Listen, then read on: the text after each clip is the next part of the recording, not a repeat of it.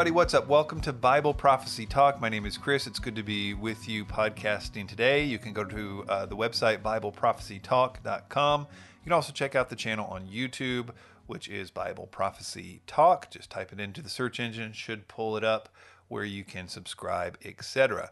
I think I may do the last part of this podcast. I may turn it into a video. It's about the Olivet Discourse. It's some thing I've been looking at recently, and it just helps to kind of see it, but we'll get to that in a minute. Mostly in this podcast, I'm going to talk about, it's going to be a notes show, just some things that I've written down over the last week and a half or so, some things I've been thinking about, some about Bible prophecy, some about current events. We do have a lot of current events, things going on right now, certainly. We've got the election situation. I really don't know what to make of that. I mean, I obviously see that there's fraud going on, but and it's painful to see all that happening, certainly. We've got the impending, I believe, economic meltdown to deal with. I don't know what the end game is for what's happening on a macroeconomic level, but it doesn't look great. We've got new shutdowns being imposed, which is just not the cure for the previously mentioned economic meltdown situation. And that's, of course, happening all over the world, starting to come to America as well.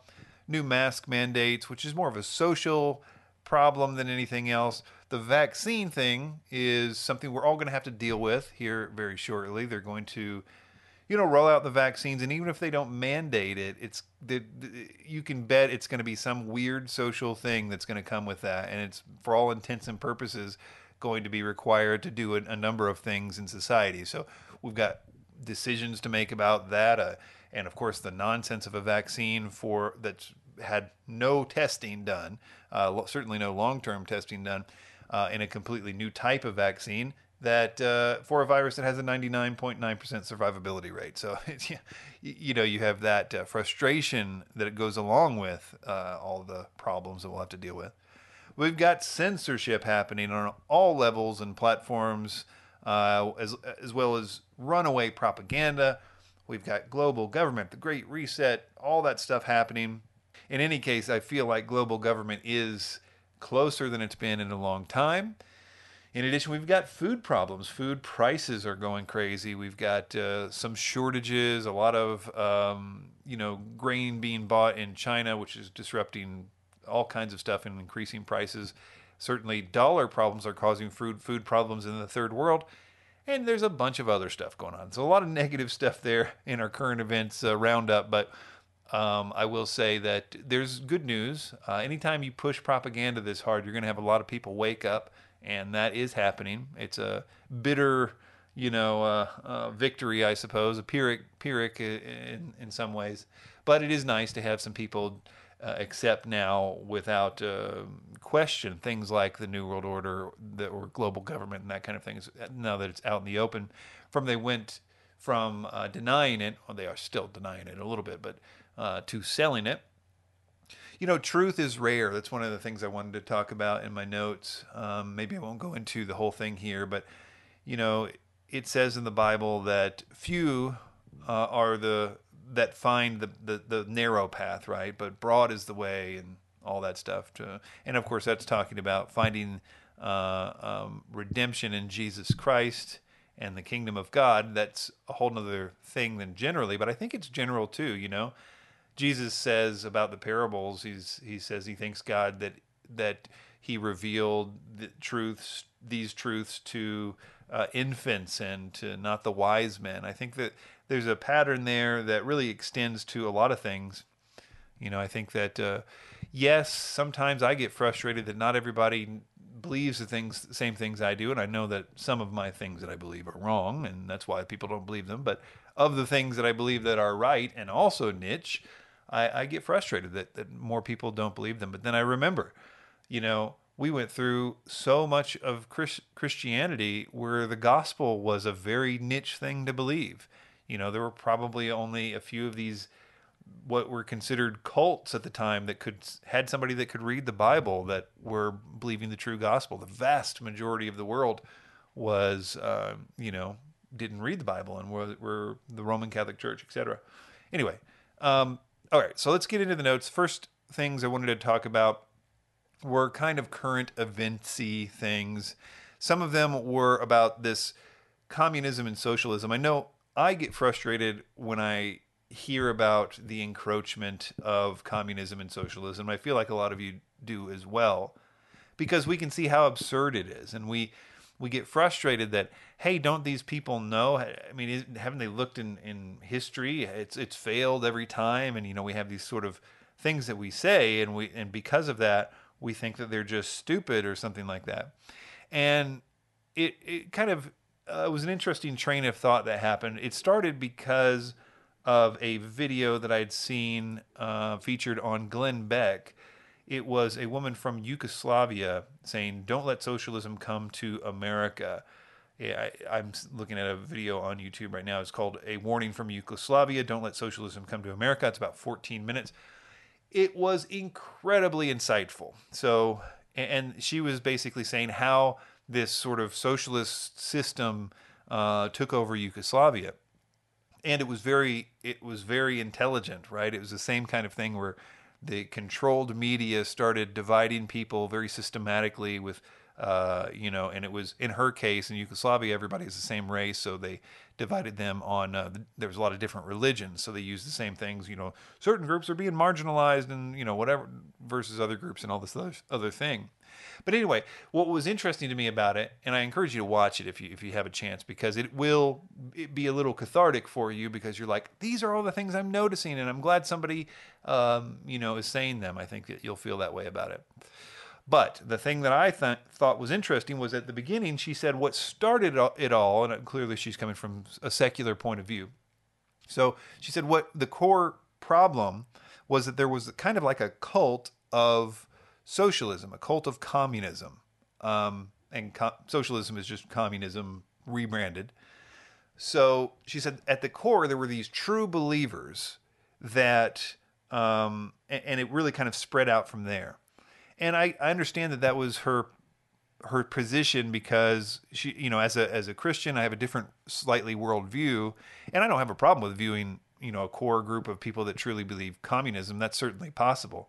I tend to think that is more on the useful idiot side, like the department heads and universities, and certainly, like a mayor of Portland type.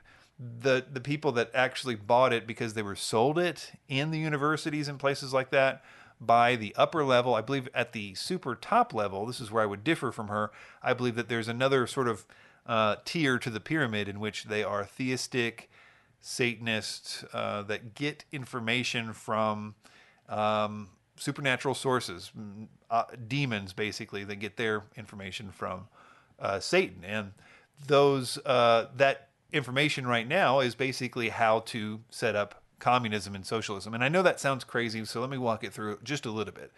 Because what the question then is, why is Satan into communism specifically? And I don't think it's communism specifically that he's into. The way I would title this thought, and when I have it here in my notes is communism is killing. Okay, so anytime communism gets set up, actually takes control of a country, very shortly after there is a purge of those that won't go along with the system. And the way I've thought about it in the past is that it's a necessary component to a system like that for a couple reasons. The first is that communism is basically selling people a utopia. It's saying that, hey, there's this great, wonderful thing that we can all have if we all agree to do this. And so you need full 100% buy-in from the population for communism to work. And you'll never get that, so you'll always have dissenters. And they're really the only way to do it. They call it re-education camps, and that may or may not work. Sometimes I bet it does. But they also kill those that don't get re-educated or don't get brainwashed into it or just plain scared into it. And that's important because it's two things. First, it gives them an excuse of why communism doesn't work in their system fully, or all the problems in communism can easily be blamed on the inevitable part of the population that won't bow down to it. Even if, like, let's say in China right now, there's like 1% that's like openly rebellious to communism, but I bet they point to those guys and say, this is our problem all the time. These are the great enemies that if only they would do right, then everything could be perfect. Not that everything isn't perfect, but if it could be more perfect, or right.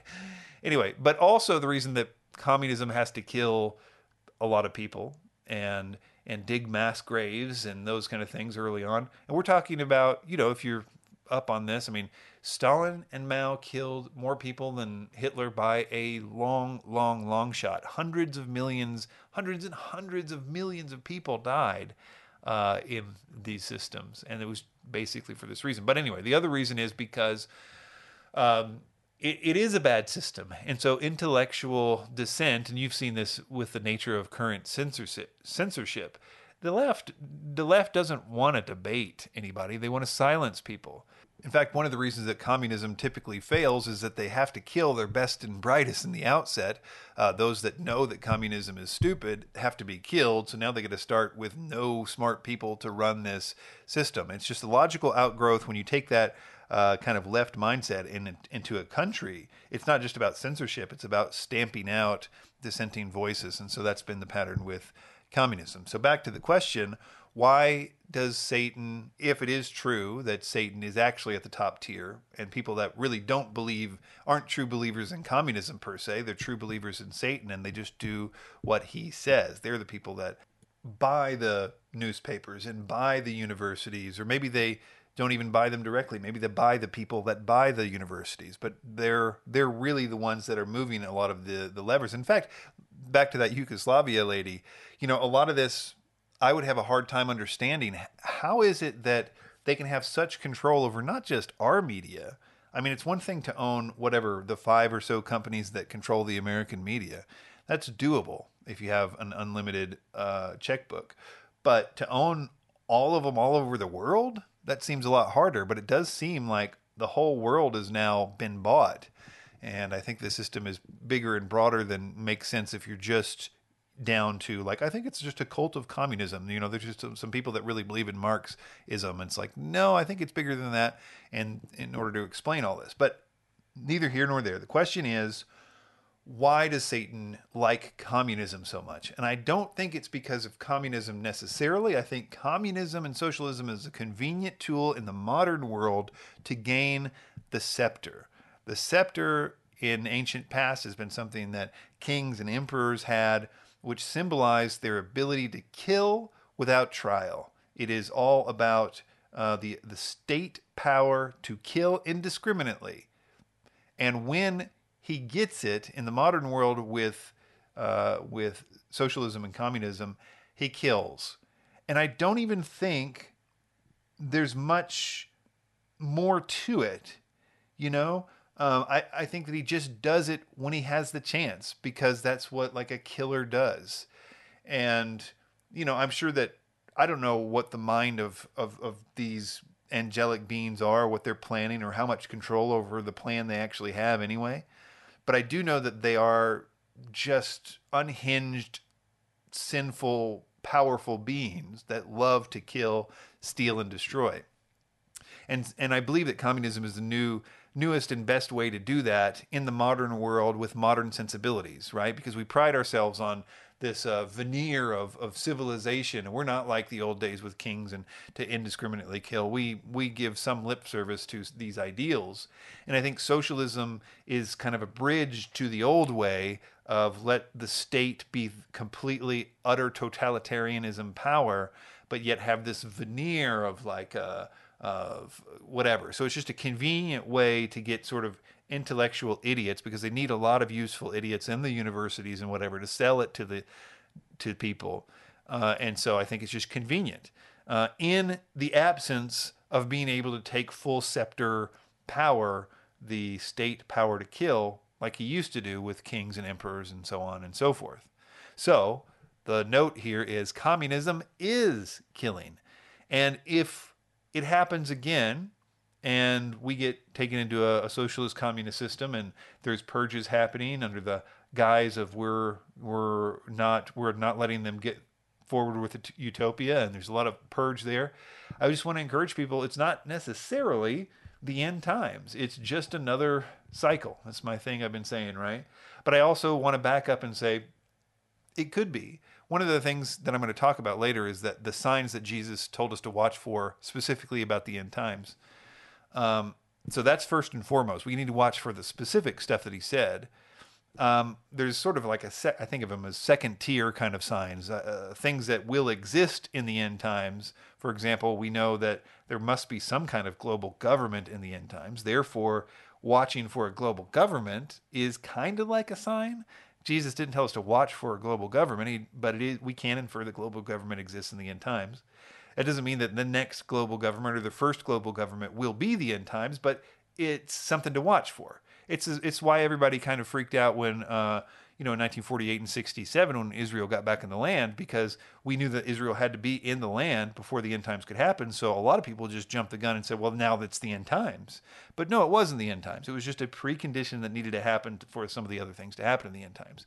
So I mentioned this thing about communism to say the worst case scenario from our perspective can happen. We can be totally annihilated, and it can just be another moment in history.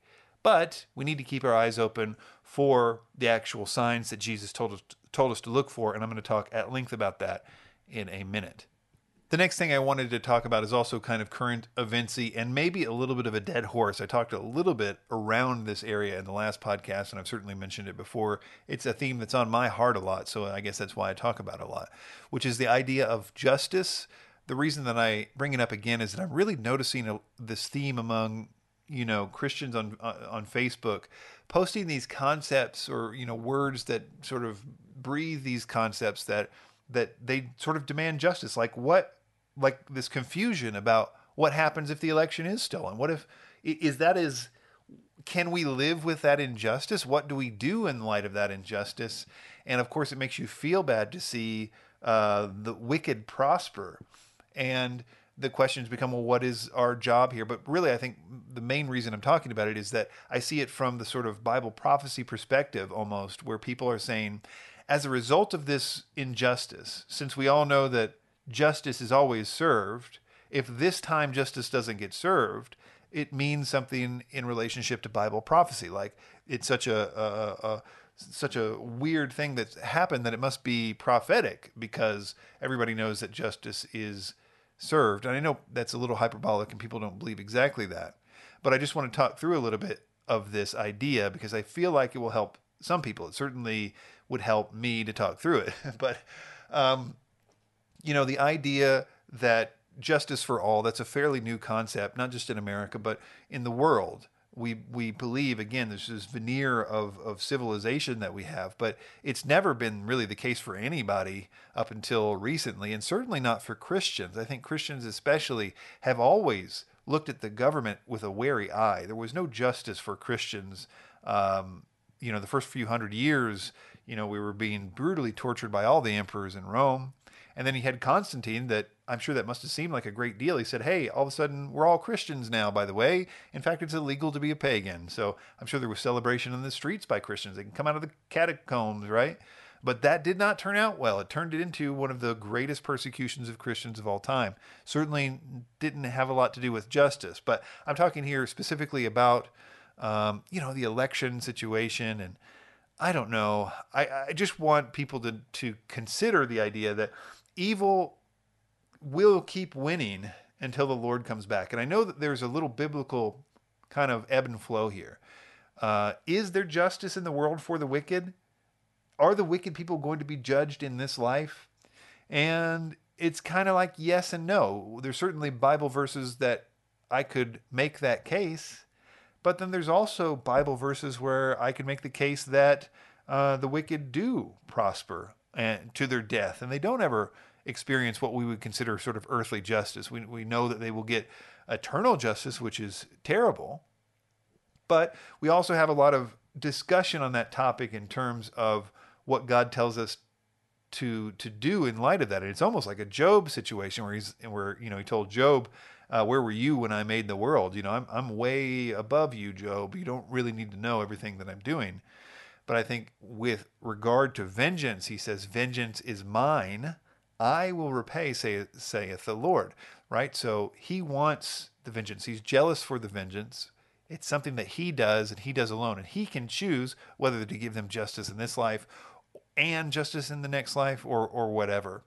And so I think it may even be worse for them if he doesn't judge them in this life, because it's less likely that they would repent. I mean, there's a lot going on in, I'm sure, God's mind. The God that made the universe has this all figured out. He wants us to love our enemies, which is an interesting thing. I'll take care of vengeance. You love the enemies and pray for those who persecute you and despitefully use you, etc. So he gives us this charge to love our enemies. And of course, that's hard to do. I know I've had a thought recently about, well, if it does all go the wrong way, maybe you'll have some solace in the Democrats or whatever will finally realize the error of their ways. And when we do go into socialism, we'll be like, well, there you go. I hope you're happy now. We're all getting killed. This is what you voted for. We told you. If that's what you're hoping for, let me go ahead and dissuade you of that. That will never, ever happen. The evil people, the children of wrath in this world, unless they are changed and in the new covenant and begin to have a new heart of flesh, they will always do the evil thing. That's what I think the left is more than anything else. I mean, can't you see what's basically happening? The left is basically checking every box that's not the Bible. So let's say, here's an issue. What do you think of this marriage issue? And then they look at the Bible. What does the Bible say about that? Oh, that. Okay, I believe the other thing. It is an anti-God situation. It's, I think, rooted in the wanting to live in darkness because of sin. If you do any of these other things, it might challenge your sin and your rebellion. And I believe that if it's allowed to progress for very much longer, the left will always just choose the eviler and eviler option of any given situation. And if it goes into some awful, terrible Hitlerian sort of purge of whatever, they're going to do that then. Okay, I think I'll just move on to the Bible prophecy thing I wanted to talk about, which is sort of an in-depth deal. I do want to mention I am going to, the next podcast, Lord willing, will be a podcast about the Temple Mount controversy issue, and I'll go over some pros and cons. I have recently been just trying to figure out everything I can about that issue, so I wanted to devote an entire podcast to that. One quick thing I had in my notes is to play a couple clips from Chuck Missler, because I was doing some research for the segment after this about the apostasy and the falling away spoken of in the Olivet Discourse.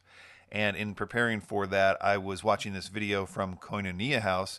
It was an interview with Chuck Missler from May 2016. The title of the video is Prepare for End Times Apostasy. This is Chuck towards the end of his life, where I think he says a lot more interesting things about things like Bible prophecy and some stuff, but that's another story. But he says two things that I want to play a clip for and comment on, and I want to set up the context here. So the title of this video is Prepare for End Times Apostasy. Missler suggests that in the end times there will be a great falling away of Christians. And so what he says the solution to that is, which I agree with, but it's interesting what he did with it. He says the solution to that is to be more precise about Bible prophecy.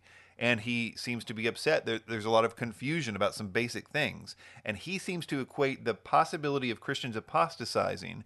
And the first two examples he gives of things that people need to be precise about in order to avoid apostasy are pretty interesting. So let me give you the first one.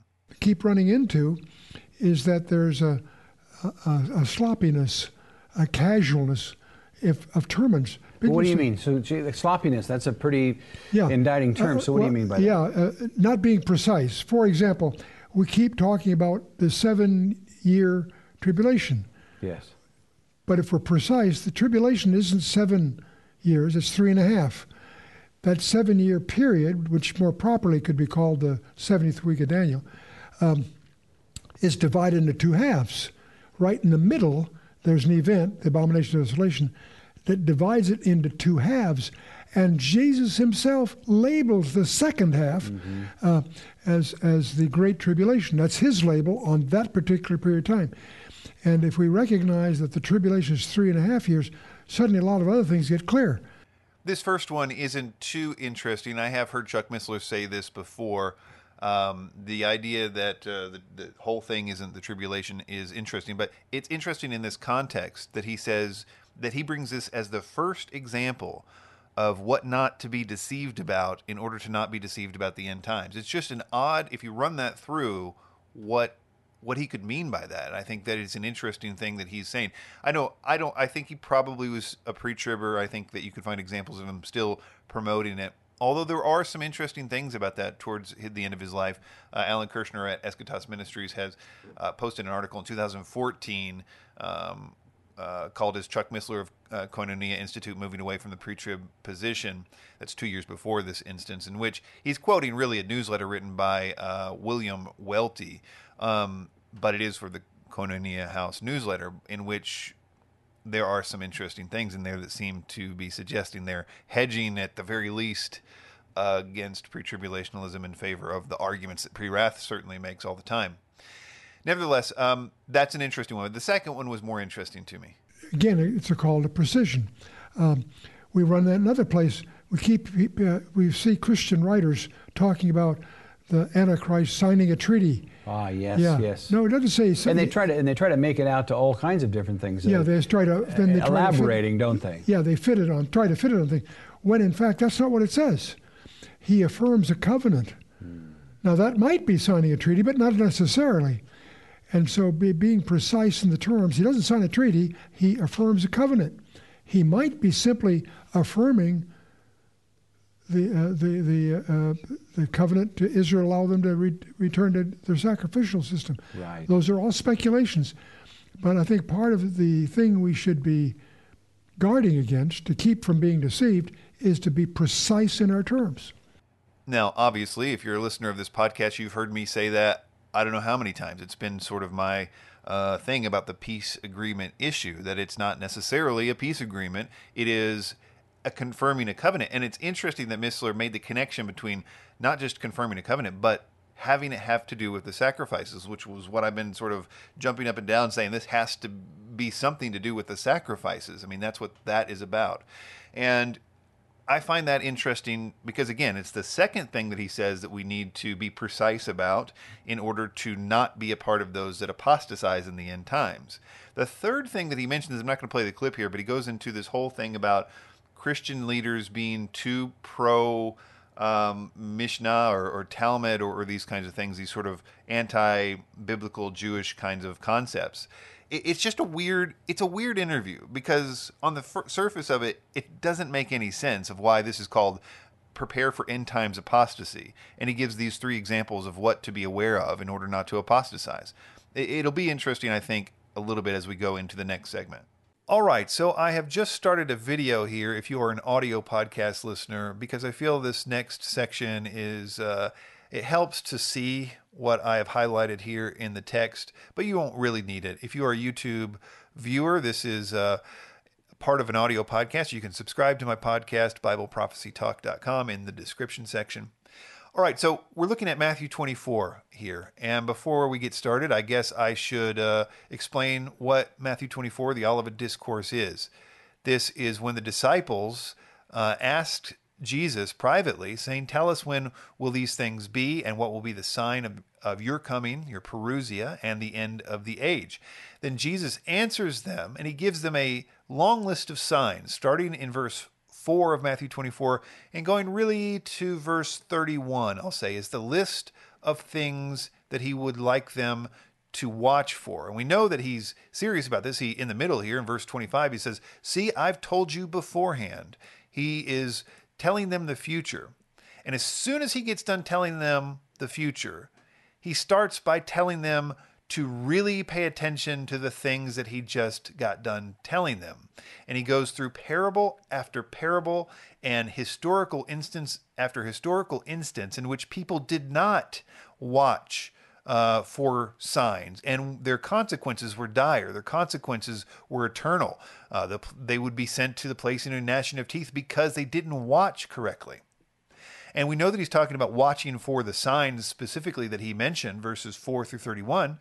It becomes quite clear in the first parable that he says, from the fig tree, learn its lesson. As soon as the branch becomes tender and puts out its leaves, you'll know that summer is near. So also when you see these things, you know that he is near at the very gates. So he's pointing back to the things he just got done saying.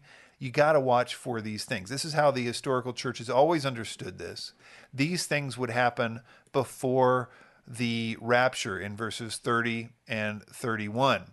Obviously, we see the sign of the day of the Lord: the sun darken, the moon will not give its light, the stars will fall from heaven, which Joel 2:31 tells us will come before the day of the Lord. And then another thing that has to happen before the day of the Lord is the rapture, of course, where we see the angelic exodus. The angels gather the elect from the clouds of heaven. Then the loud eschaton trumpet and everything happens. So that's the rapture. That is the historical view of the church. I know a lot of people out there have a view that the rapture is nowhere to be seen in Matthew 24 or Mark 13 or Luke 21. But that's actually, as we're going to see, if that's wrong, you're going to see how big the stakes are.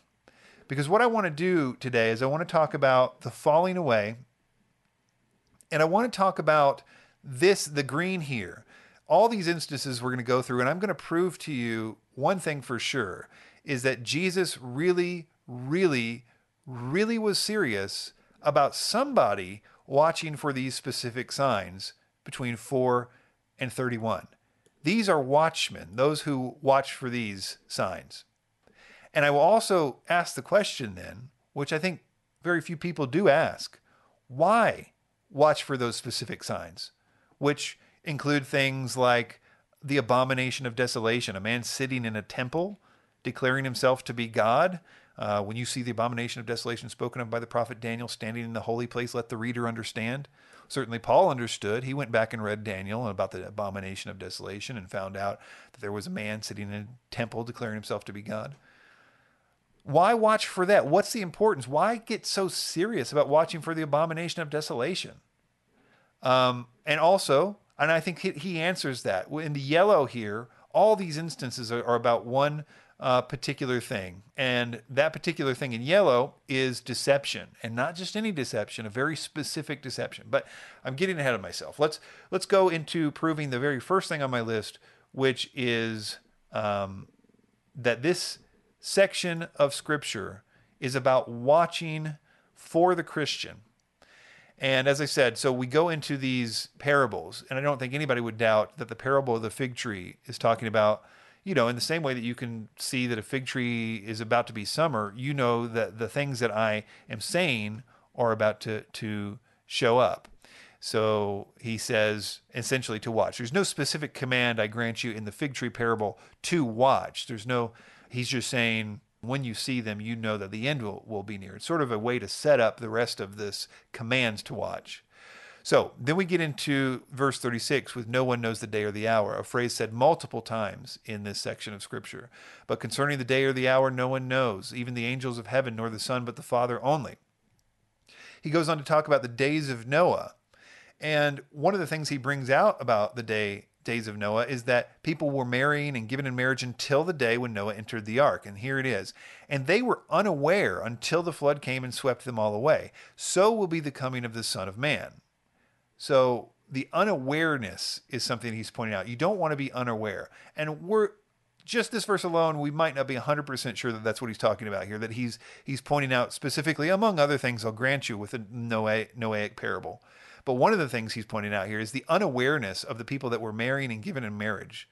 So let's move on to the next thing I have highlighted.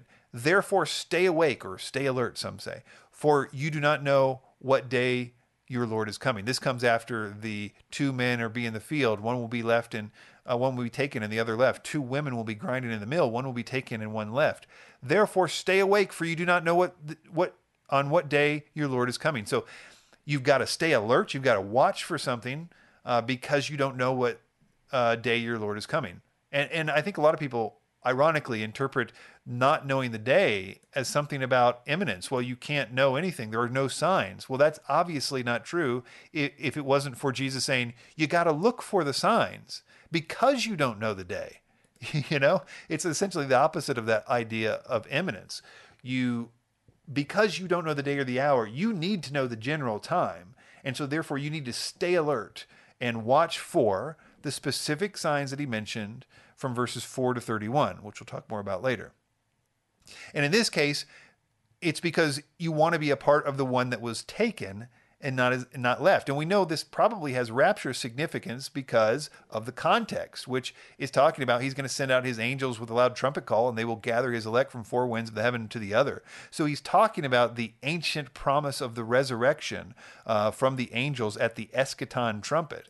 And so what I guess I'm trying to say here is that, again, we can prove this later on, that you want to be a part of the taken and not the left because of the parable of the 10 virgins. But right now, I just want you to know he concludes the idea about two women grinding at the mill with one taken and the other left with the phrase, therefore stay awake because you don't know on what day your Lord is coming. Then he continues, but know this, if the master of the house had known in what part of the night the thief was coming, he would have stayed awake, and he would not have left his house be broken into. Therefore, you also must be ready, for the Son of Man is coming in an hour you don't expect. Now, this idea of the thief breaking into the houses is expanded on in other places. And the idea is that, if you knew the thief was coming, you would have watched. Paul goes into this in great detail, and he says that there's a lot of people in the world that the day of the Lord is going to come upon them like a thief. It's actually where Paul probably gets this idea, is this thief idea from the Olivet Discourse. And he says that for those that are living in darkness, the day of the Lord will come upon them as a thief. But what does he say? He says, but you are not living in darkness, therefore that day won't overtake you like a thief, or sort of paraphrasing there. So because you are not in darkness, it won't overtake you as a thief, because you have obeyed Jesus' commands to watch for the signs that precede the day of the Lord. Continuing, this is about the faithful and wise servant situation. It concludes that parable by saying, the master of that servant will come on a day when he does not expect him, and at an hour which he does not know, and will cut him into pieces and put him with the hypocrites. In that place there will be weeping and gnashing of teeth. So this is more of a parable. This isn't Noah or Lot. This is maybe fictional people, a parable. But it does end with a very eschatological thing. In context, we must kind of start to believe that the watching has eternal consequences, and that this is for Christians, not just for the world. And that's where we get into some sticky situations. But let's continue. The parable of the 10 virgins is next, and a lot of people are aware of this. The 5 of them were foolish and 5 were wise. For when the foolish took their lamps, they took no oil with them, and the wise took flasks with the oil lamps. Then the bridegroom, of course, comes at an hour that they don't expect. The foolish ones did not have oil, and they were gone trying to buy some oil when the bridegroom came back. And it concludes this situation like this. It says, and those who were ready went in with him to the marriage feast, and the door was shut. Afterward, the other virgins came also, saying, Lord, Lord, open to us. But he answered, truly I say to you, I do not know you. Watch therefore. You do not know either the day nor the hour. So here we know the watching, because you don't know the day or the hour, is because you want to be a part of those that were taken by the bridegroom, not the ones who were left. So that idea is obviously just a silly kind of thing that pre-tribbers do to deal with multiple problems in this passage.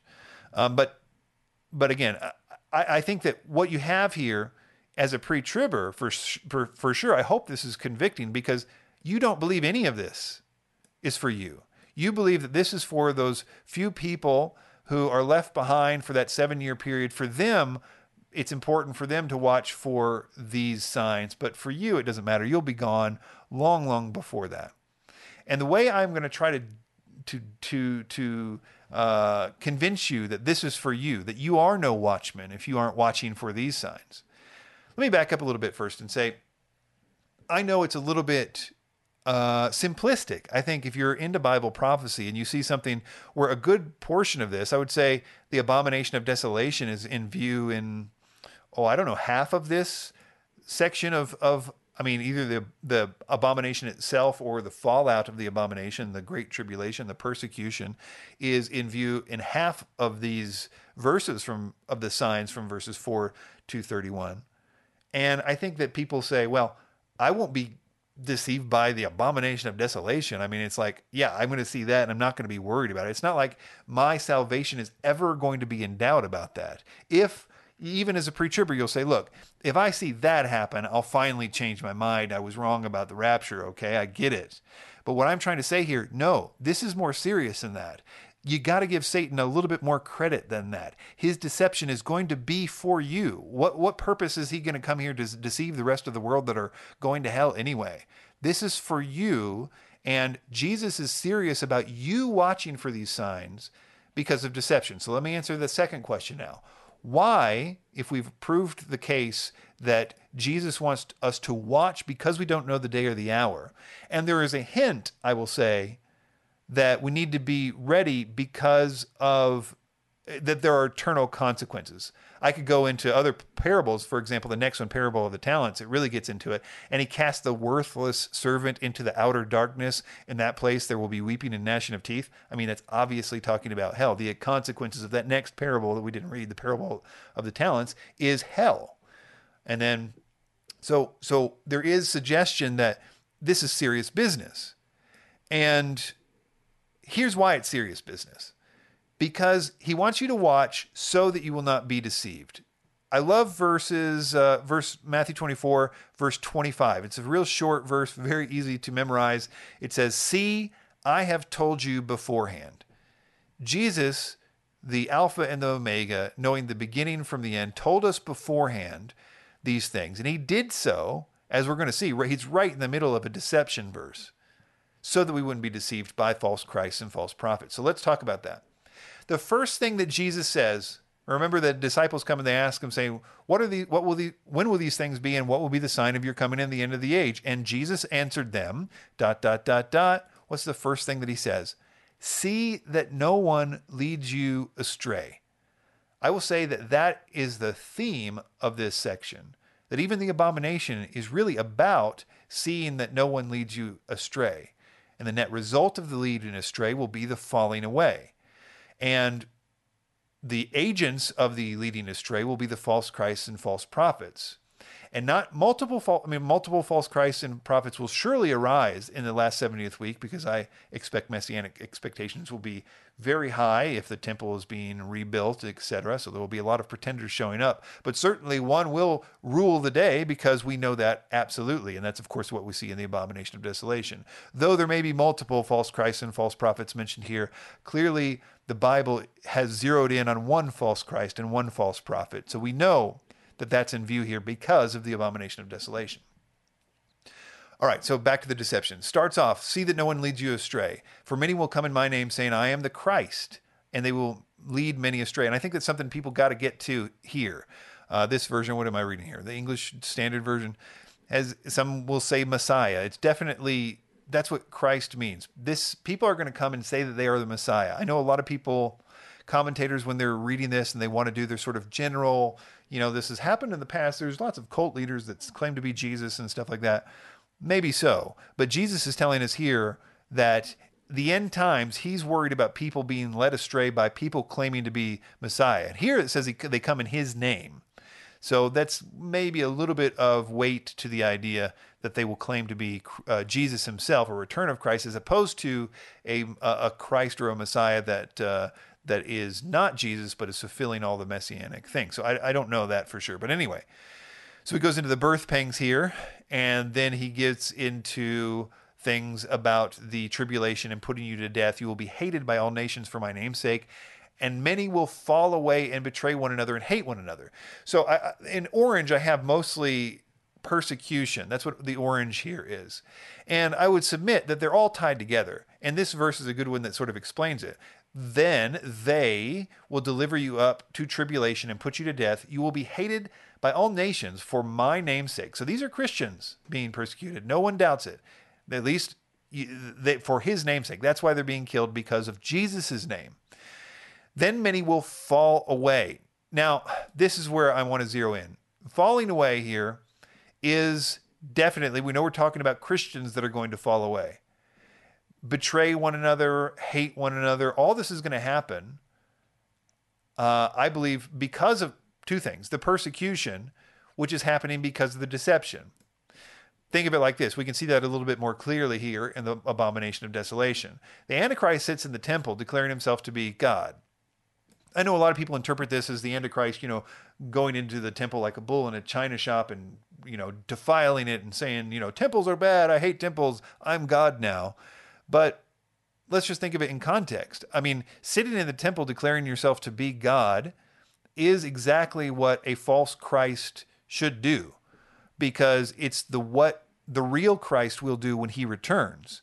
If you know anything, if you're premillennial, you believe that when Jesus returns, he will sit in an earthly temple, and he will stop the sacrifices, because sacrifices, well, technically there will be some memorial sacrifices in the Ezekiel situation. But my point is that sitting in a temple declaring yourself to be God is a very Christy thing to do.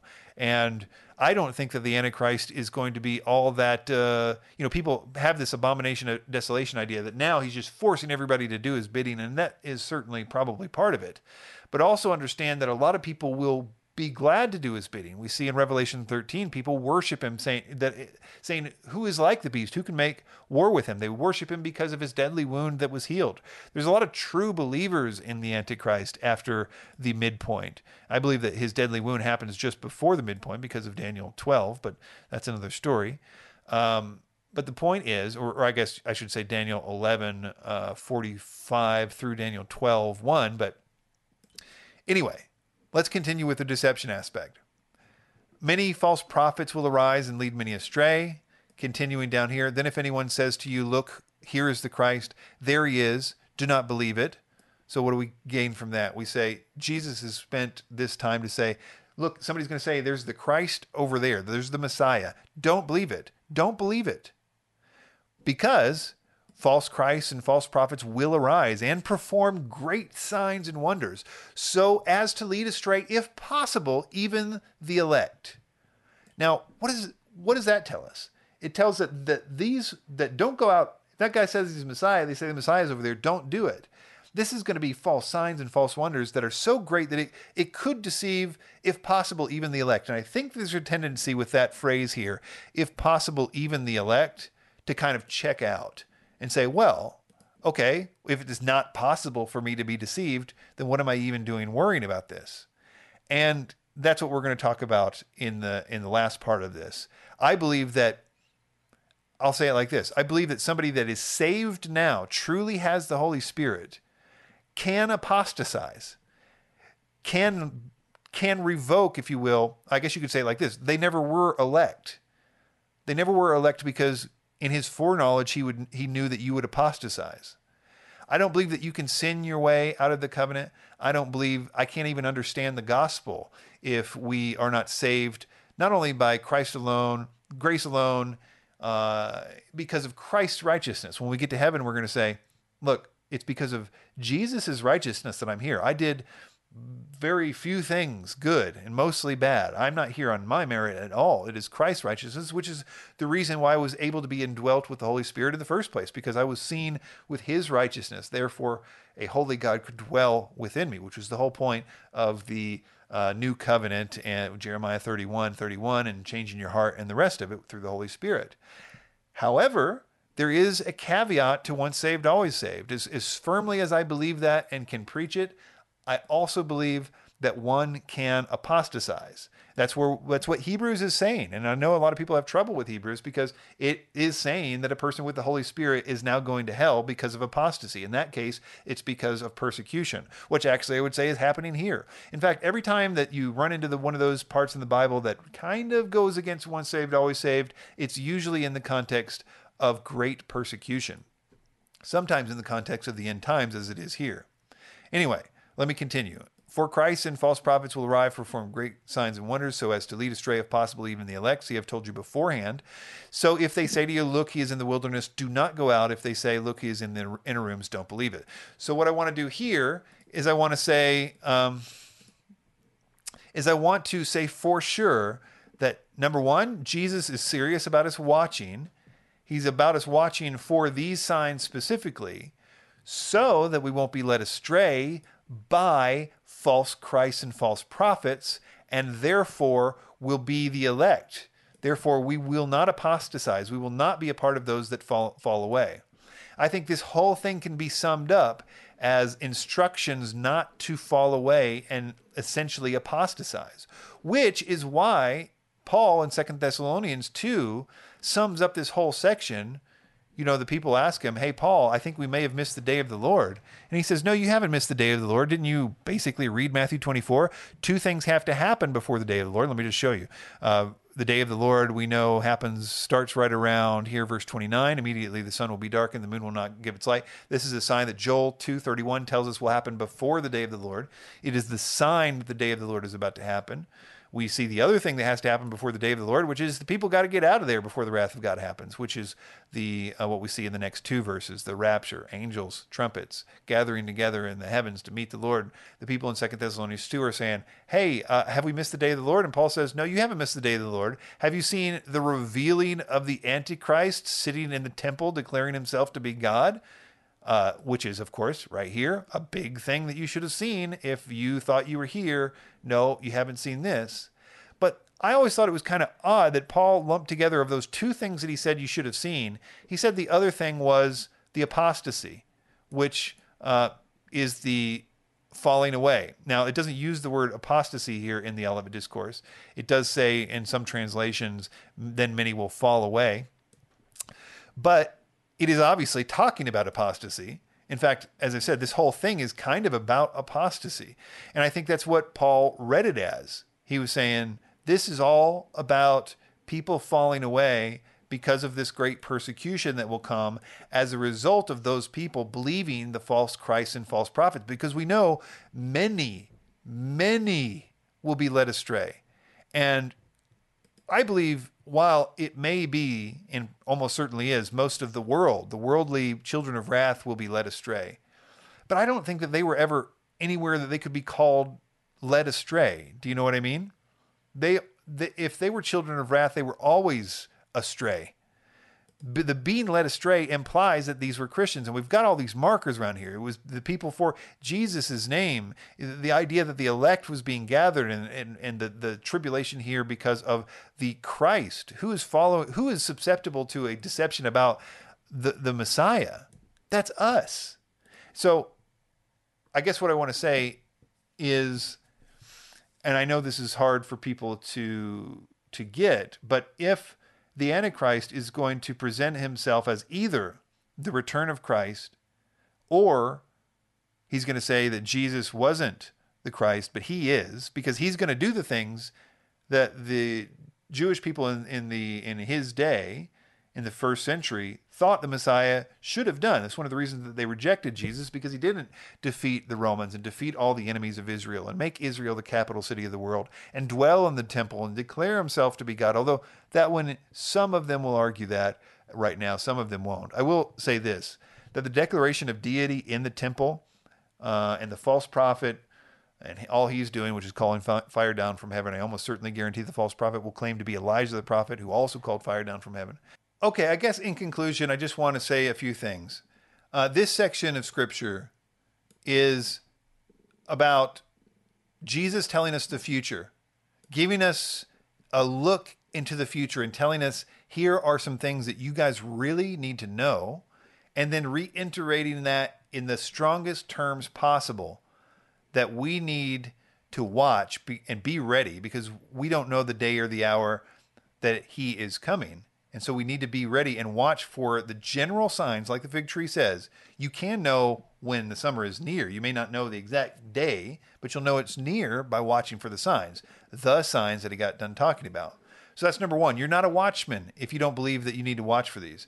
Number two, kind of an addendum to that, do not be so haughty that you think that these signs aren't for you, or that the abomination of desolation is something that you obviously won't be deceived by. Because I actually believe that the modern Christian take on what the abomination of desolation is, they don't even know what it's really going to be. They think something entirely different. I mean, let me ask many people watching this. I mean, they may have listened to a lot of things that I said, but do you know that Daniel 11:40-45 has the Antichrist right before the abomination of desolation, defeating all the enemies of Israel in war? What do you think that looks like in the sort of modern Christian world? especially if maybe the Islamic world was doing something really bad right before that, and then we had a hero, a true hero, who has destroyed all of the enemies of Israel, really actually made a lasting peace because he completely subdued anybody that would threaten him. He then plants the tabernacles of his palace in Jerusalem. He dies, comes back to life, and then sits in the temple declaring himself to be God, which I would argue is very, very messianic. And I would say without a doubt at that point, the Jewish people of the world, because all of those things are very specific things that they were watching for, they're going to interpret that war as Gog-Magog. They're going to understand what he's doing when he sits in the temple declaring himself to be God. They're going to see that for what it is, the Ezekiel chapter 40 through 47 or whatever basically Daniel or whatever, the Messiah ruling and reigning from the temple. They understand what that is. I don't feel like that we do. So we think we understand what the abomination of desolation is, but really we're ripe for deception. Satan is a lot smarter than most of us have given him credit for. And Jesus has told us to watch. And I believe that I just want to encourage people to go back and read these things and tuck them away in your heart and make sure that no matter what happens or whatever theory that you take next about the end times, never, ever deviate from Matthew 24, 4 through 31. Make sure that those are the things that you really are watching for.